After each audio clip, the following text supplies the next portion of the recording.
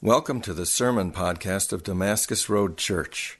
For more information about Damascus Road Church, go to damascusroadonline.com. This morning we are going to continue in our series on the names of God. And so we've been going through this series, and we looked at the first week, the name of God that is Elohim, that is Creator God. The second week we looked at Holy God, how God is holy in His grace and in His justice. After that, we looked at Yahweh, the God that is, the God that kind of was and is to come, this God that is consistent throughout all time. And then we took a break for Freedom Sunday, and then this week we are going to be diving into the name El Roi is the name. So it's E-L-R-O-I. Kind of E-L is the first part, R-O-I is the second part, and it is the name of this God is the God who sees. And I feel like that this cannot come at a more perfect time. As we look at the events of the world, as we reflect on Freedom Sunday, that we have a God who sees. And the hope that that can bring us, especially when we're in a place where we might be questioning the idea that, does God really see? Does God really know? Is God really there? And so this morning I want to dive into this place where this one place, it's really only mentioned one place in the Bible, this name, this El Roi, the God that sees, exists, and it is in Genesis chapter 16. Genesis chapter 16. So if you guys want to open there, that's where we're going to start this morning. And so it starts in the story of Abraham, Sarai, and Hagar. And Abram and Sarai have been promised from God that they would conceive and have a child. And they've been trying for a long time, and no child has come. And so Abram and Sarai, they decide that they're going to take matters kind of into their own hands, and they have this slave from Egypt. Because Abram and Sarai, they traveled around, they'd been in Egypt, and so when they were in Egypt, they acquired some slaves as they moved up to Canaan, and Hagar was one of those slaves. She was one of the female servants of Sarai. And so Sarai is given to Abram to be Abram's wife and to conceive for Sarai a child. And this would not be uncommon in that day for a woman to give her female slave to her husband, for that female slave to conceive and bear a child for that would then be legally and rightfully Sarah's. And so that's what happens here, is that they doubt God, they doubt God's promises, and so Hagar goes to Abram, and Hagar conceives. And Hagar is going to bear Abram a child. And Sarai has a very difficult time with this. And she begins to abuse Hagar. She begins to be incredibly harsh with Hagar because she's jealous in the fact that Hagar is bearing the child that Sarai was promised from God to have. The abuse becomes so severe, in fact, that Hagar decides that it's better for her to leave the care of her master and to escape into the desert and the wilderness. She's at such a place of great despair that she believes that life would be better in the middle of the desert roaming around with nothing than it would be to stay under the oppression of Sarai. And so she escapes. And this is where we meet Hagar, is in the middle of her escape. She's running alone. She's isolated. She's been abused. And she's been neglected by God. Or she feels neglected by God. So here, Genesis chapter 16, 7 through 13, this is what it says. It says, "The angel of the Lord found Hagar near a spring in a desert. It was the spring that was beside the road to Shur. And he said to Hagar, slave of Sarai, 'Where have you come from, and where are you going?' 'I am running away from my mistress Sarai,' she said. And then the angel of the Lord told her, 'Go back to your mistress and submit to her.' And the angel of the Lord added, 'And I will increase your descendants so much that they will be too numerous to count.' And the angel of the Lord said to her, 'You are now pregnant, and you will give birth to a son. And you shall name him Ishmael, for the Lord has heard of your misery. He'll be like a wild donkey of a man. His hand will be against everyone, and everyone's hand against him. and he will live in hostility towards all of his brothers. And she gave this name to the Lord who spoke to her. You are the God who sees me. For she said, I have now seen the one who sees me. Let's pray. Dear God, we thank you for this day. And God, we thank you for the story of Hagar, and we thank you that you are the God who sees. We thank you that you do see us, and that you do encourage us, and that you give us courage to go face things that we would much rather not go back and face. God, I thank you that you give us the courage and the strength to face into trial and to lean into it and to trust that you are good and that you are going to sustain us through it. God, we thank you that you are holy in your goodness and in your power.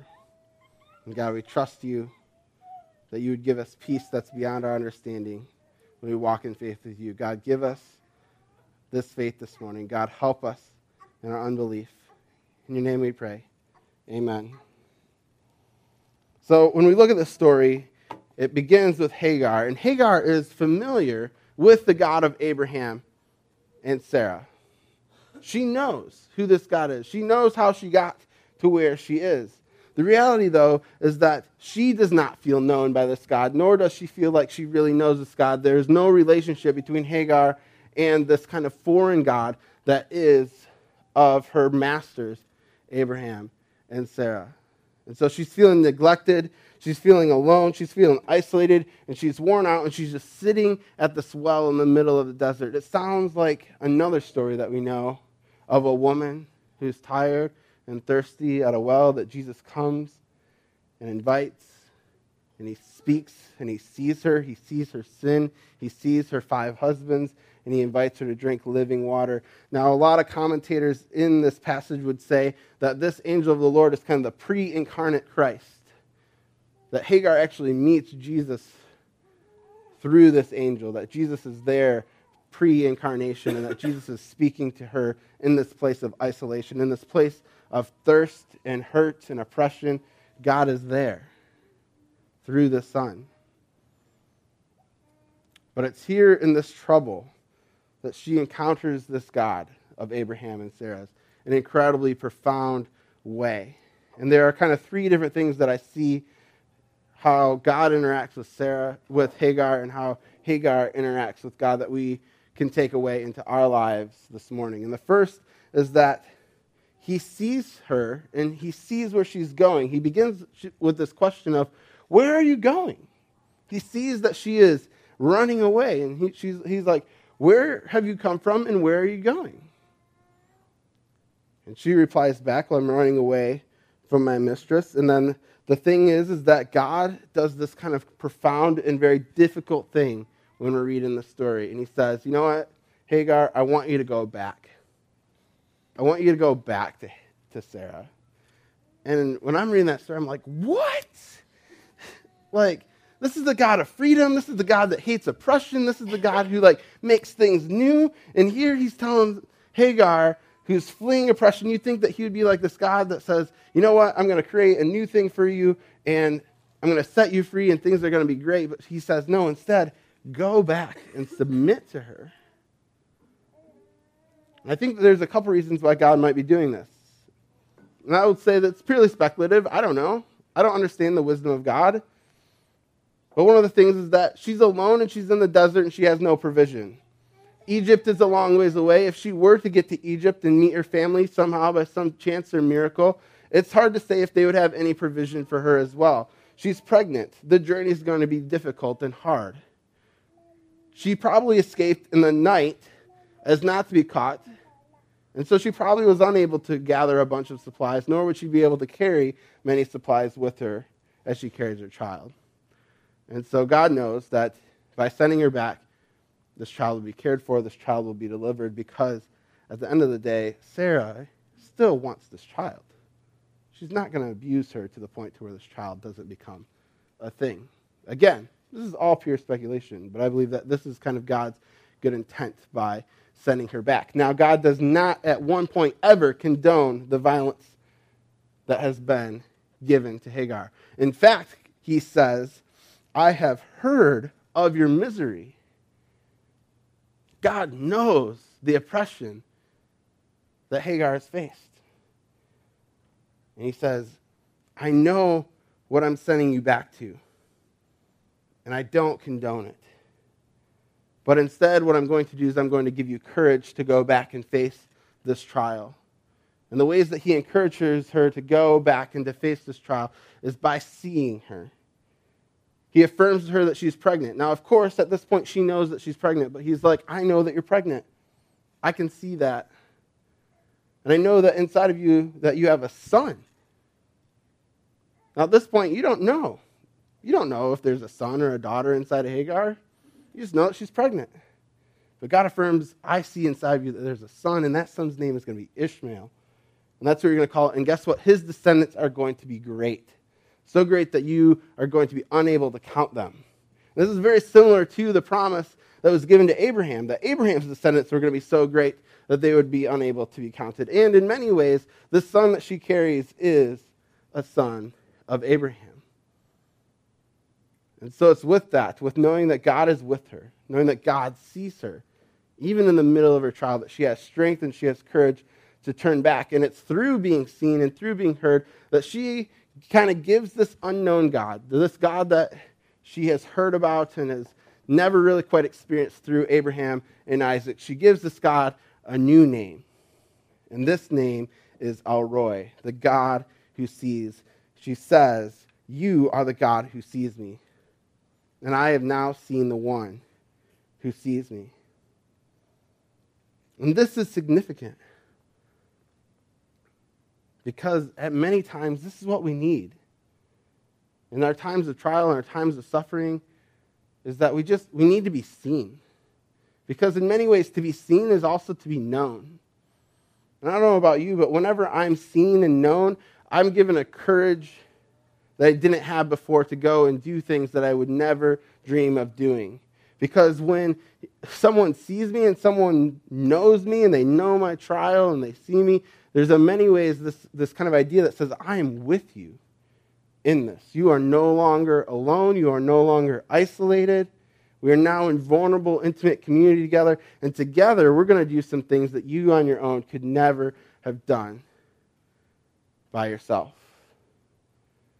It's like working on a team when everything is moving and grooving, where there's vulnerability, where there's people that acknowledges their strengths and their weaknesses, and they say, you have a strength that covers my weakness, and I have a strength that covers your weakness. Let's come together and do this thing, and there's no insecurity around our weaknesses and our strengths, and we say, yeah, let's do it. It becomes this kind of well-oiled machine. And I believe that this is what God is doing with Hagar, is that he's giving her courage to say, hey, I'm with you, and I'm going to come beside you, and I have this promise to you that you're going to have a son, and your line is going to flourish. I don't know about you, but that would give me some encouragement. That would give me some encouragement to go back and to face the thing that I'm about to face, to say, God is with me, God sees me, and God knows me. And this is incredibly profound, and I think that this is what we need in our lives as we look throughout the world.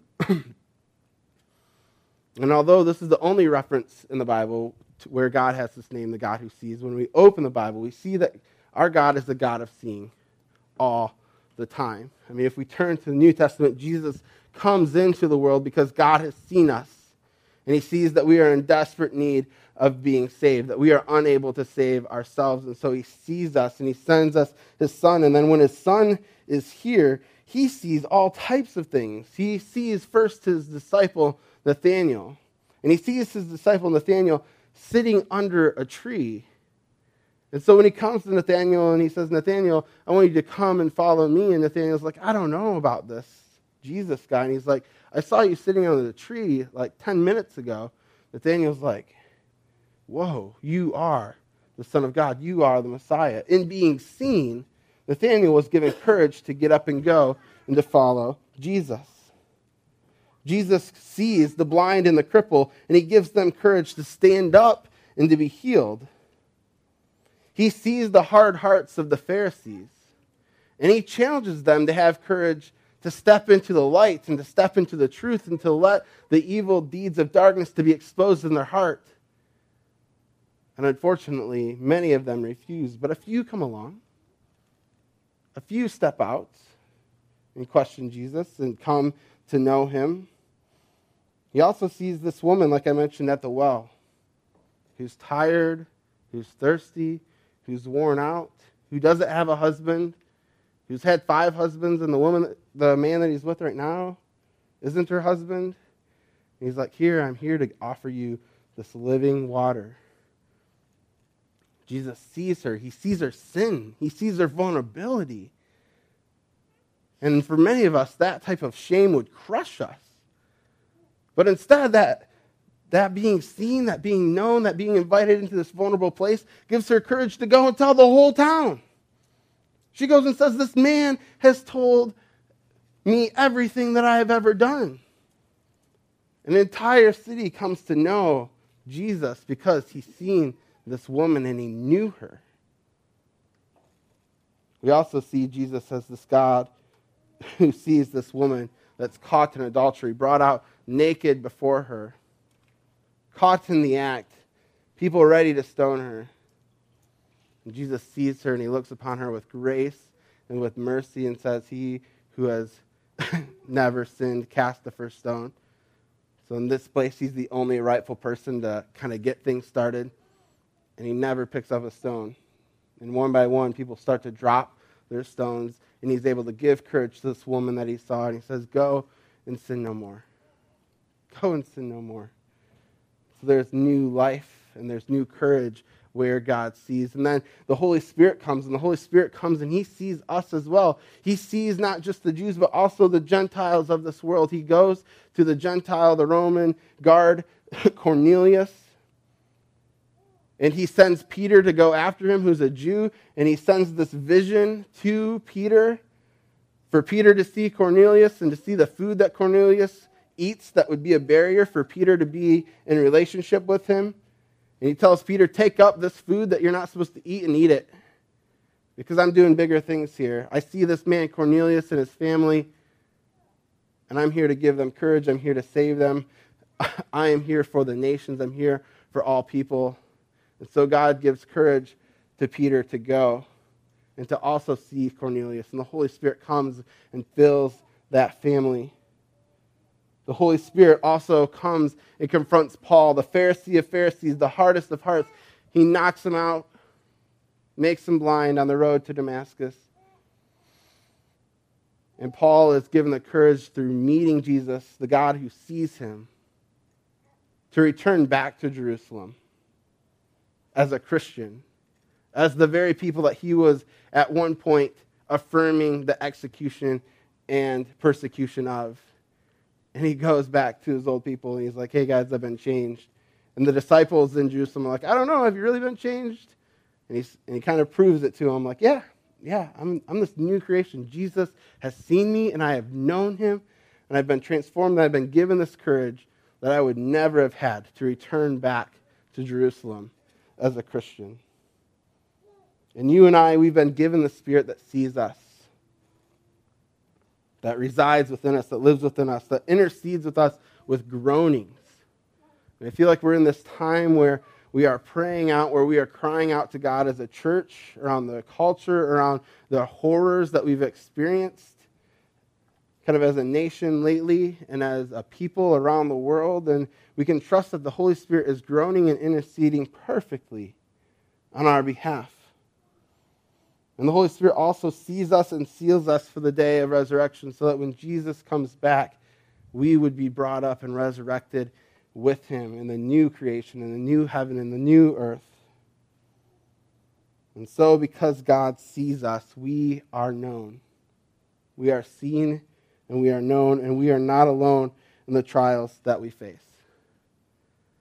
And this is what we have to hold on to, because in many times we are facing a world that looks a lot like Hagar's. I mean, from Houston to Puerto Rico, the hurricane that just made landfall last night, to Las Vegas.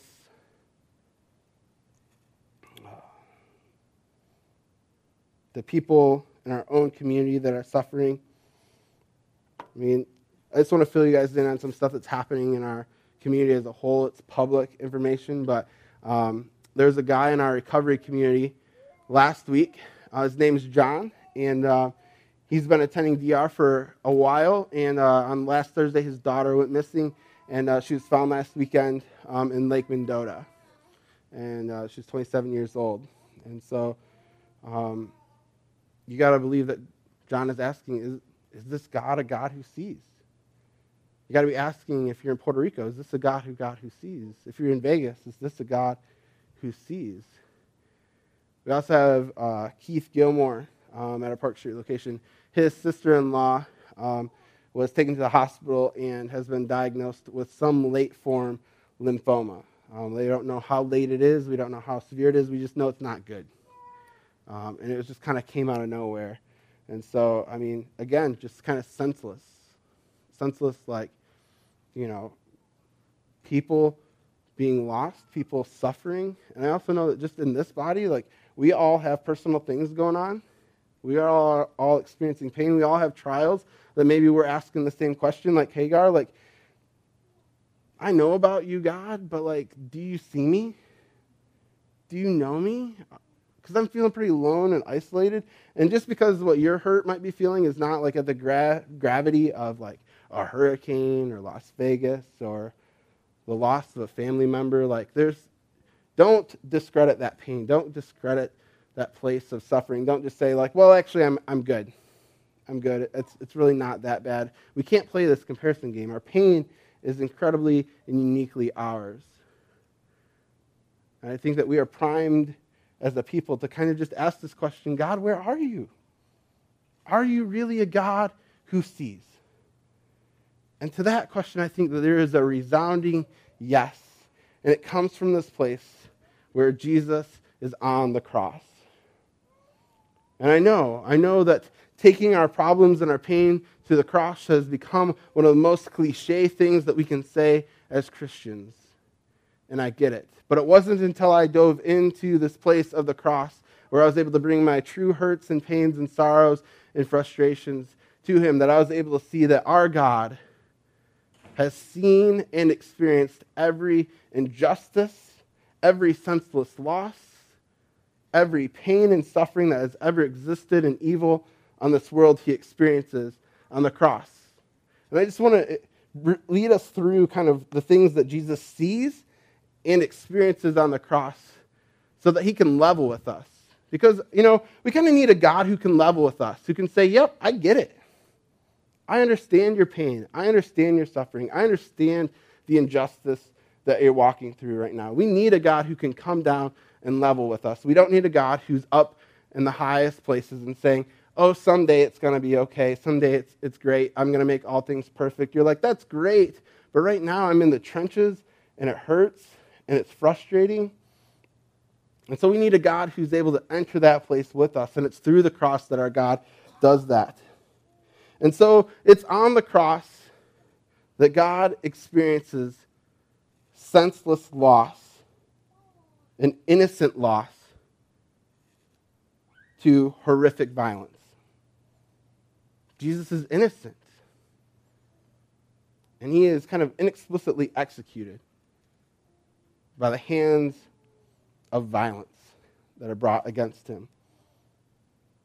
God knows what it is to be stripped naked and to be bound and to be at the mercy of his perpetrator, who is willing to beat him and break him in any way that they see fit. He knows what it is to be fully exposed.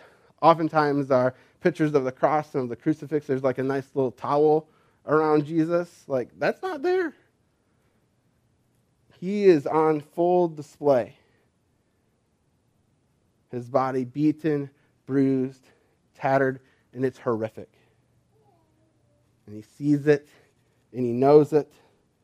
It's through the cross that God knows what it is to receive verbal abuse, unending, even from those that are dying next to him. It's through the cross that God knows what it is to lose a child before its time. To lose a child before its time. God knows what it is to lose a child in a senseless, inexplicable way, in an innocent way. It's at the cross that God knows what it feels like to be abandoned, to be isolated, to be alone. It's at the cross that God knows what it feels like to be betrayed by those that are most close to him. To have those that were most close to him turn on him and run away. He knows what that's like. He can meet us there. It's at the cross where he can feel isolated, alone, and exhausted. And it's at the cross where Jesus experienced just kind of every form of darkness. I mean, if you can think of the darkness that's been executed in this world, I challenge you to bring it to the cross and see how Jesus has experienced it there also, with us and beside us. But it's also at this cross that it's not all darkness, it's not all pain, it's not all suffering. In the middle of all of that, our God, near his final breaths, breathes out, "Forgive them, for they do not know what they do." In the middle of all of this darkness and in the middle of all of this suffering, he breathes life and forgiveness to his tormentors. He sees them too, and he sees the pain that they're going through. He sees the ways that they are suffering like him. And he wants nothing but hope for them, and healing and restoration for them. It's at the cross that all of the darkness of this world is absorbed and defeated and put underneath Jesus' feet. And that's why when Jesus is resurrected, and we read in Romans the command from Paul that says, "Do not repay evil, for vengeance is mine, says the Lord." Vengeance is mine, says the Lord. And the way that the Lord takes out his vengeance is through the cross. It's through the cross, and it's through the coming judgment. And we trust that our God is just, and that he has put all darkness underneath his feet. And so our prayer is, "God, forgive them, for they do not know what they do." And my invitation is for us to truly come to the cross. Wherever it is that you have experienced abandonment, wherever you've experienced rejection, wherever you've experienced isolation, wherever you've experienced senseless loss, know that you have a God who has come and who has leveled with you and who has experienced those things with you and beside you and knows you. And I want you to know this morning that he sees you and that he wants nothing more than for you to come to him and to bring those hurts, hang-ups, and addictions to him and allow him to heal you, because he is the God who sees. He is the God who sees. And so that's what I want us to do this morning, is I want us to, as we worship, I want us to be able to take some time and to go to the God who sees and just cry out to him in our own personal hurts and frustrations. But what I also want us to do is, I think it's important that we come together as a body and that we practice this kind of like vulnerability, this seeing one another, and also just crying out to God for Puerto Rico, for Vegas, for Houston, for Mississippi and Louisiana, for Keith, for John, and for whatever hurts and things that you guys have going on in your life, because we need to lift them up and we need to be together in this. Because it's through us, the church, that is the body of Christ, that that God is going to use for us to be able to experience God seeing us. I think very rarely do we have a moment that's quite like Hagar's, where God just kind of like whacks us over the head and asks, "Hey, where you been? Where are you going? I've got these things for you." I believe that our God does speak, but I think God often speaks loudest through his people and through his body, that is the church. And so as we think about going forward into this week, I also want us to think is who is God calling you to see this week? Who is God going to bring in front of your path? And maybe you don't know, but maybe we need to walk with kind of like an erased awareness of like, God, show me what you want me to see this week so that I can go and see someone for you, so that someone can experience God in a way where we participate on God's behalf and they say, "Whoa, I don't know much about that God, but I think that God is the God who sees.